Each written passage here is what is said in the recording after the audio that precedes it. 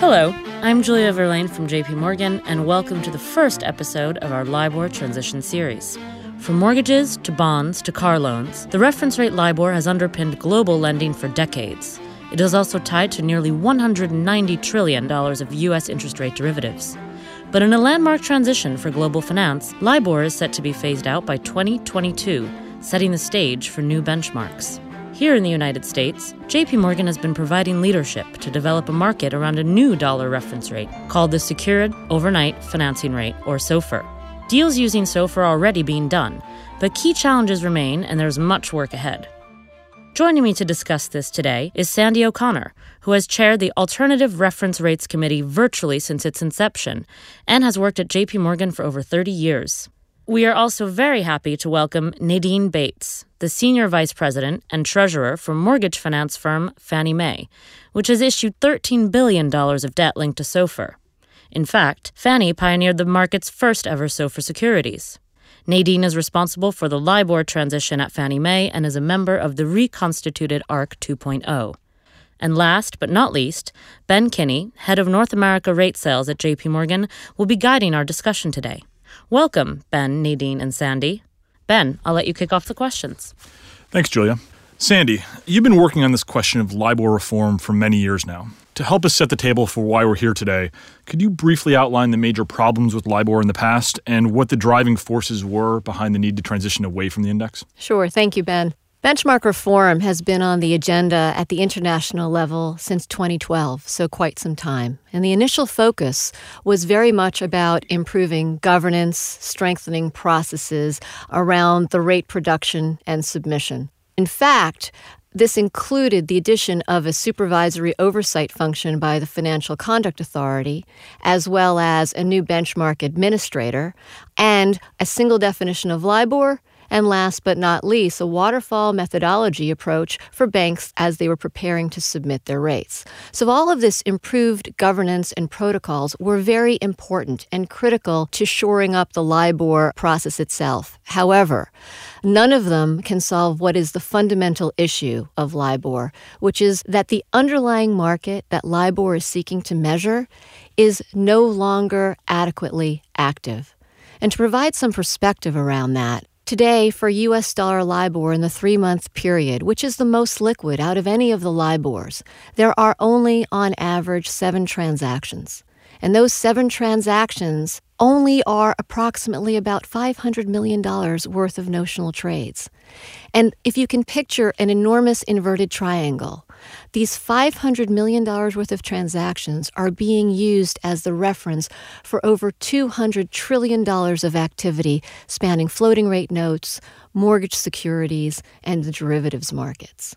So, as Vice Chair Quarles has already said, this very limited number of transactions means that panel banks that are submitting into the rates are very reliant and need to contribute their expert judgment so that a rate can be set. So the heavy reliance on judgment and bank models rather than transactions has made panel banks increasingly reluctant to continue their submission. And that has, in fact, made the benchmark unstable or less stable because it may not be durable over time. And what we need to consider is that if LIBOR is suddenly not available without any advanced preparation, think about the disruption that would occur in the marketplace, uncertainties around the large gross flows of payments and receipts tied to LIBOR. Think about the market disruption that could very well occur in the lending markets, whether business lending or consumer lending. And it is that significant financial stability risk that, in fact, was identified by the Financial Stability Board, the FSOC, and many other policymakers around the world. And that is what ultimately led to the establishment of these public, private, national working groups to identify alternative rates for LIBOR, and that could show the road or the path forward so the market could begin transitioning. And in the United States, that group is the Alternative Reference Rate Committee, also known as the ARRC. Sandy and Nadine, you are both members of ARRC. Mm-hmm. The ARRC has evolved a fair bit over the last few years. Maybe you can talk a little bit about what the committee started out looking at and what its original mission was and what it's evolved into and what the new mandate is and what the new membership looks like. So ARC 1.0 was very much about finding a risk-free or nearly risk-free rate as an alternative to LIBOR that could be used for derivatives for voluntary take-up. As simple as that. And in fact, the committee was structured in that construct. The official sector was the Federal Reserve Board, the Federal Reserve of New York, the CFTC, the U.S. Treasury, and the Office of Financial Research. The private sector component were all the 15 large global derivatives houses. Now, shortly thereafter, we expanded a little bit and brought in CCPs, because that's where standardized derivatives are cleared. And we also brought in ISDA, which is sort of the central of all of the contract work related to derivatives. So what was the mandate? Again, to create a rate that could be used as an alternative for derivatives. The second thing that we were asked to do was figure out a plan, an implementation approach that could facilitate take-up on a voluntary basis. And thirdly, we were asked to look at those derivative contracts and make them more robust to ensure that they would be resilient if the benchmark ever disappeared. Now, something important happened while the ARC was in flight, and which ultimately led to the ARC 2.0, which Nadine will talk about. And those were the remarks by Andrew Bailey, the CEO of the Financial Conduct Authority. Andrew Bailey stated over the course of the last few years that he had been compelling, through his supervisory authority, panel banks to continue with their submissions. He also said that over time, even if panel banks continue to submit after a 2021 deadline, then in fact, he may declare the rate not representative. So all of a sudden, what had been a voluntary possibility now became a likely outcome, in which case we had a heck of a lot more work to do for a larger constituency, because now it was no longer about derivatives, it was about cash as well. And herein is ARC 2.0. And so that's really important to set the foundation, because that's when it really became real for the market that LIBOR could actually not exist past 2021. So some of the points that Sandy mentioned, these are real risks in having to address legacy contracts. When these contracts were originally written, people didn't anticipate that this index could ever possibly go away. So having a broader group of market participants come together and try to think through a lot of these complicated issues is incredibly important. I still get the sense that there's a very unlevel knowledge base in the market, for sure, around how the transition is going and what the plan is over the coming years. You mentioned SOFR a couple of times. I was wondering if you could walk us through how the ARC came to settle on SOFR as the recommended benchmark. So let's talk about the secured overnight financing rate, how we decided on that. In trying to solve for what would be a viable alternative, first and foremost, the ARC really focused on what would be a rate that actually mitigated the risks of what was wrong with LIBOR. And again, we talked about limited transactions, not a lot of volumes. So any rate that we were going to consider had to have a deep and liquid market. The second thing that we thought about is the ARC defined criteria, very specific criteria, that we wanted our rate to have, because that would ensure durability over time. And we borrowed very heavily from the criteria outlined by the IOSCO principles for financial benchmarks. So that included things like deeply transactions-based, resilient to changes in regulation, resilient to extremes in the economic cycle, good governance. We also got very specific guidance from the Fed. The Fed encouraged us to avoid any rate choice that could potentially constrain their ability to make adjustments to the monetary policy framework. So as the ARC stepped back, we did consider rates like Fed effective and OIS and T-bills and T-notes and T-bonds and repo financing. And the reality was none of them met the criteria that the ARC set. So in fact, the two finalist rates, the SOFR, secured overnight financing rate, and the OBFR, the overnight bank funding rate, were structured and created by the ARC. But before the ARC made any selection, we issued a public consultation to gain feedback. We hosted roundtables and had real discussions. And very importantly, and this is where Nadine came on to this first round, we created an advisory committee of end users comprised of buy-side firms to give us feedback on these two rates. And then ultimately, we collected all of that information, and the ARC itself basically took a vote. Just to give you some perspective, that SOFR rate, on average today, has $1 trillion worth of transactions on which this benchmark is set. And it covers a broad constituency. It's not just about bank-to-bank transactions. It's about money funds and securities lenders and other investors and, of course, banks and broker-dealers, making it, again, a substantially more robust rate. So that is how we thought about it. That is how we evaluated it. And as you may or may not be aware, April 3rd of 2018, the Fed began producing this rate for the public, and so it was born. Okay, this great new rate, definitionally, how is it different from LIBOR? What does the underlying index look like, and how is it different from this index that we've been using for many, many years? This is a fully transaction-based benchmark in the market versus what LIBOR had evolved from being basically expert judgment by panel banks, right? There were no underlying transactions in this benchmark. It has a robust underlying market of repo transactions that support it. It's overnight. It's nearly risk-free rate. It correlates closely with many other money market instruments.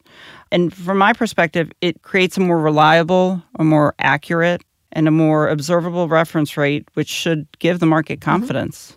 Given that, though, it's collateralized by treasuries, SOFR doesn't have the credit component that LIBOR did. But I think that's okay because that's a difference that the market's just going to have to work through. From an end user's perspective, can you share your views on how SOFR is shaping the way you think about both issuance and derivatives? I realize it's very early days in the transition, but Fannie Mae has really been in the cutting edge of making sure that the market is thinking about SOFR in a constructive way. So from Fannie Mae's perspective, we were really trying to be creative and innovative with the index. What we did was, shortly after it was announced, the reference rate was going to be published, we began to think about how we could use it.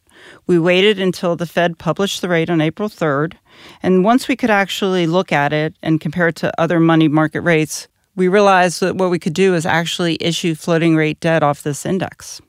In July of 2018, we came to market with 3 different maturities that reference the SOFR rate, a 6-month maturity, a 12-month maturity, and an 18-month maturity. And it was brought with significant market demand. I mean, when we came into the market, we were expecting to issue maybe $500 to $1 billion across each maturity. And there was so much demand that we actually ended up issuing $6 billion in total. I think it's incredible the leadership that Fannie Mae showed. Doing that inaugural deal mattered so much because, Ben, what we're trying to do is we're building a market. The rate never existed. It began being published. We're building out futures and derivatives, and you need to have natural demand. Absolutely. And Fannie Mae out there with underlying debt demonstrating that it can be done and it can be bought and it can be risk managed really is opening up the path for the entire marketplace. And it sparked a number of issuers to follow suit quickly. Absolutely. We've been impressed. I mean, over a short 8-month period, there's already been over $50 billion of issuance. Now, we've done $13 billion of that, but still, I mean, over $50 billion in 8 months, I think is pretty significant. And that is ahead of schedule from what we had expected, even as ARC 2.0, right? Absolutely. And it's showing that folks are getting more and more comfortable with the rate. The other thing I'd mention that maybe people don't know is that we didn't actually swap any of our floating rate debt back to LIBOR. And I think that's important to know. We're confident with the rate. Many issuers, and I don't think it's a bad thing if people are issuing SOFR and swapping it back to LIBOR, but we were actually able to keep it outright, which I think is very important in the market. As far as the derivatives transactions, we've tried to continue to support the evolution of the SOFR derivative market. And JP Morgan was a part of it back in October when we issued a 2-year benchmark, a fixed rate benchmark. Now, this isn't floating. We did swap a portion of it back using SOFR derivatives. JP Morgan helped us with that hedge. Now, we used other products as well, but I think we were the first issuer to actually use the SOFR derivatives as an actual hedge against debt instruments. And we've continued to do that. We had an issuance in January and one again in February. And people generally think there isn't liquidity in this market. The liquidity is building, and we were able to come back in the 3-year sector and now the 5-year sector to actually hedge a portion of this debt. So I think it's fairly significant. The other thing that I believe people know is that when you execute a swap transaction in the market, it gets recorded on the swap data repository. And this is really important and one of the key reasons why we actually use SOFR derivatives to hedge with, because it provides the market some transparency. Because prior to using the instrument to hedge with, people were kind of all over the place as far as the quotes that we got at Fannie Mae of where dealers saw mid-market. And so by actually executing some of these hedges against our fixed rate bullet debt, it provided the market with some transparency of where potentially the mid-market rate was in different maturities. And I would go on to say that over this period of time, we've actually found uses to be able to hedge from as short as 6 months out to 5 years. So the market liquidity still needs to build. But I would encourage all issuers to use the opportunity to kind of gain the experience, and that's one of the reasons we did it, as well as provide additional price transparency to the market. So things are happening. Trades are happening in the market. Issuance is happening. You guys have both used this phrase pace transition a number of times. Could you guys talk me through what you see the timeline for this transition to be? Is it going to be a cliff in 2021, or are we going to have a lot more sort of mile markers along the way for us to pay attention to? I think if it's up to Nadine and to me, we don't want to see a cliff, right? So the pace transition, just to describe why we call it that, in order to get the market to move to an alternative rate, again, given the fact that this rate is newly structured, you had to first see the rate. And secondly, the perspective of the committee was also, how can you expect the marketplace to migrate to this new rate until you have adequate depth in the derivatives market? So the launch of futures and swaps that Nadine was referencing, that was really important. And by the way, liquidity is in fact building there. I think cumulative volumes that we've seen since the launch of these futures contracts total around $3 trillion already. Now, the point here is when we think about progress against this, and Nadine has said it as well, the market is there. Participants need to begin engaging in it, and it is in everyone's best interest. In fact, it is in their own interest to build liquidity, again, in the futures and the derivatives markets as well. Why? Because the more we see there, the higher probability that we can construct a broader term curve that will have real value for the cash market participants. So that's really core components around the pace transition. At the end of 2016, we did an analysis of all of the exposures to LIBOR, US dollar LIBOR in the market. And if people began using a new rate at that point and began updating their contracts at that point, 82% of all activity referencing LIBOR would have matured by the end of 2021. So the best way to manage the financial stability risk and the tail risk is to begin using this new rate now. And then, of course, focusing on how do you address the risks to make contracts more robust for anything that is residual. What should we be looking for to make sure that the market is actually, the transition's actually taking place from here? Well, I would say growing volume, growing open interest in futures and derivatives. We definitely are going to be looking to see when the CCPs actually move the price-aligned interest calculations and the discounting calculations from Fed effective to the new SOFR rate, because that will embed demand into the derivatives books for all derivatives that are clearing in a standardized way. We're watching for more issuance that is naturally linked to SOFR, and then ultimately seeing a term curve begin to emerge on an indicative basis so people can get familiar with what a term structure could look like. In fact, I would say right now, and should have mentioned this already, in the futures market, what does have us very enthusiastically optimistic is that we're seeing over 105 participants in the futures market, a broad span across segments. It's not just, again, dealer-to-dealer trading. And that means there's real interest, there's real activity going on. But at the end of the day, you have to have cash activity that drives demand for hedging for this really to become a longer-term viable alternative. And the only other thing I'd mention is that even though this is an overnight rate, you can actually use it, as I mentioned earlier, for longer-term transactions. I think market participants are expecting this concept of a term rate. The term rate right now, based on the PACE transition plan, isn't expected to be out there until 2021. And guess what? That's just too late to wait for some of these things. So we've been trying to be creative on how do you take this overnight rate and use it for other types of maturities, because you can. And we proved it with some of the issuance that we've done, as well as how we've been able to utilize it in the derivatives market. So I would encourage people not to wait. Don't wait until you see a term rate, because there's other things that you can be doing right now. I would agree with that. I think the term rate has a level of familiarity for sure. But I think there's got to be an assessment as everyone is looking at, do you really need a term rate or is it just familiar? Now, in some cases, that might be the case. And frankly, that's where it's in everyone's best interest to really begin transacting. Because if you start to build futures activity, we'll have the ability to at least create an indicative term rate.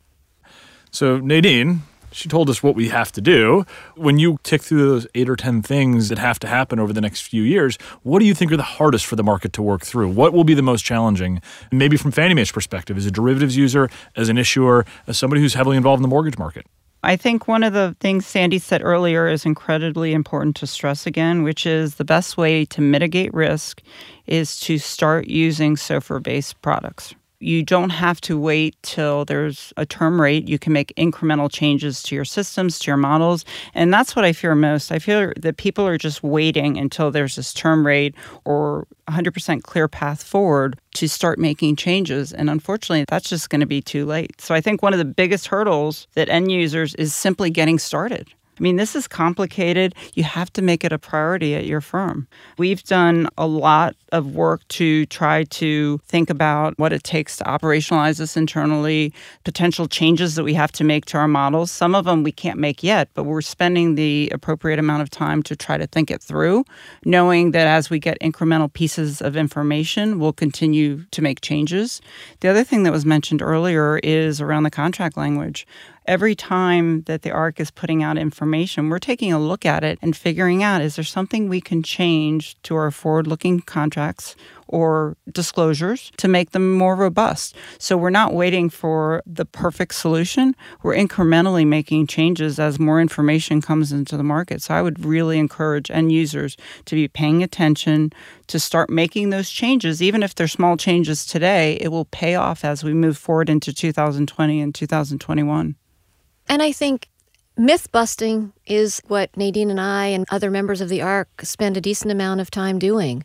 There's still not a full comprehension of what is the fundamental issue with LIBOR. Very frequently we're asked, well, can't you just fix it?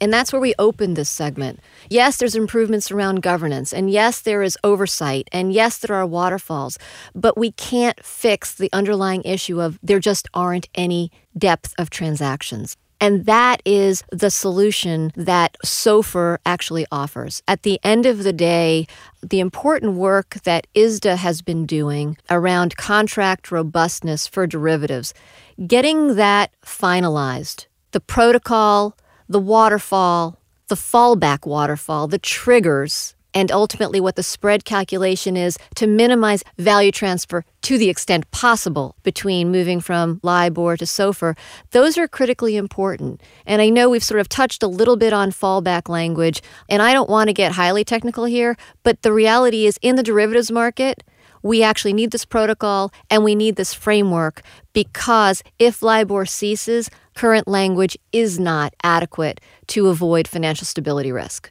This notion of value transfer in this transition, I think, is something that people are very focused on and trying to unpack in their minds right now.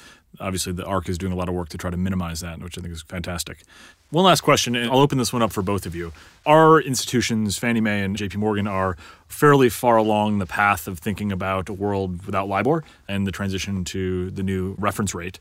What would you recommend to somebody working at a firm that maybe isn't quite as far along that path? How would you get started? Where would you be spending your time beginning the process?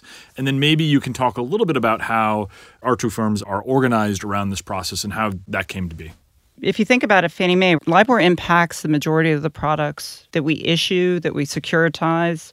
So all the products, processes across the enterprise are really impacted. So the first step we took was really to think about and be able to identify enterprise-wide every place at the company that LIBOR touched something. So people, process, products, models, you name it. And so the good news is we've done a lot of that work. We've also identified all the contracts that we have that reference LIBOR, whether they're disclosures, pricing supplements, whatever. So we feel good about that.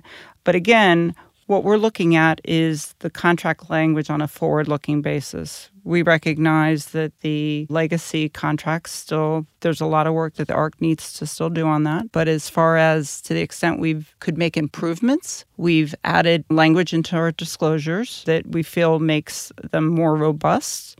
As far as kind of internally, we've worked closely, as I said, enterprise-wide. We've stood up an enterprise-wide council that I chair. We work closely with our regulator, and actually, to the extent it makes sense, we coordinate also with Freddie Mac. So it's important that the industry understands if there are things that the GSEs need to align on, that we're actively in discussions about that. We've also obviously made changes to our booking and accounting systems to the extent they support derivatives, because we've obviously issued those. The other thing we've done is we've reached out to third-party vendors. We rely on third-party vendors, and we need to make sure that they're paying the appropriate attention or trying to understand their preparation as we move forward. But as far as your question about where should people start, I think it's really understanding your exposures. Think about your cash products. Think about your derivatives products. Think about all your holdings, whether they're hedging or funding activities. Think about it broadly. Also look at your valuations, your risk management, your models. These are all things that most likely may need to change.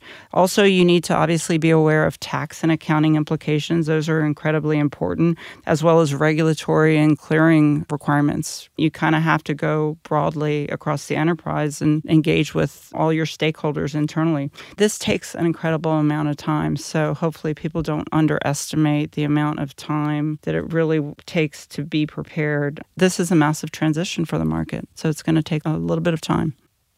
I think Nadine covered so much of it. A couple of things I would add. The ARC 1.0 and ARC 2.0, they've laid the groundwork. They've provided a rate. They've launched a futures and derivatives market and have created a paced transition to really move. In addition to that, the ARC will be offering up in reasonably short order language that could be usable as appropriate fallbacks for new activity. And of course, we talked about ISDA and the development of protocols around that. So those are good frames because you're not starting from ground zero and you have to figure it out as an individual organization. At JP Morgan, we also have an enterprise-wide program, and that enterprise-wide program is chaired by 2 members of our operating committee. That's how high up this goes in our organization. And in fact, we've got a leader of this enterprise-wide program and many colleagues who are doing this work full-time, as it touches products, as it touches wholesale activities, as it touches retail activities. So both of our organizations have gone with the enterprise-wide approach. I don't think that that's the only approach, but I do think people working full-time as their focus is really important here as we move forward. Great. Well, I want to thank you both for making it today. Nadine, thanks for coming up from Washington. Sandy, thanks for coming down a few blocks from our offices. It's great to have you both talking about this. You're both leaders in this process, and it is an incredibly important process for the market to be working through. I can tell you on our desk, we talk about this literally every single hour, every single day. It comes up at least once. Thank you very much, and we look forward to continuing the conversation. Thank you. Thank you. And that wraps up our first episode. Thank you, Nadine, Sandy, and Ben. We look forward to our next conversation. Tune in to our future episodes on benchmark reform. More to come. The views in this podcast do not necessarily reflect the views of JP Morgan Chase or its affiliates. This communication is provided for information purposes only. JP Morgan Chase, or its affiliates, collectively JP Morgan, normally make a market and trade as principal in securities, other financial products, and other asset classes that may be discussed in this communication. For additional disclaimers and regulatory disclosures, and for further information about benchmark reform and the transition away from LIBOR, please consult the links in the description.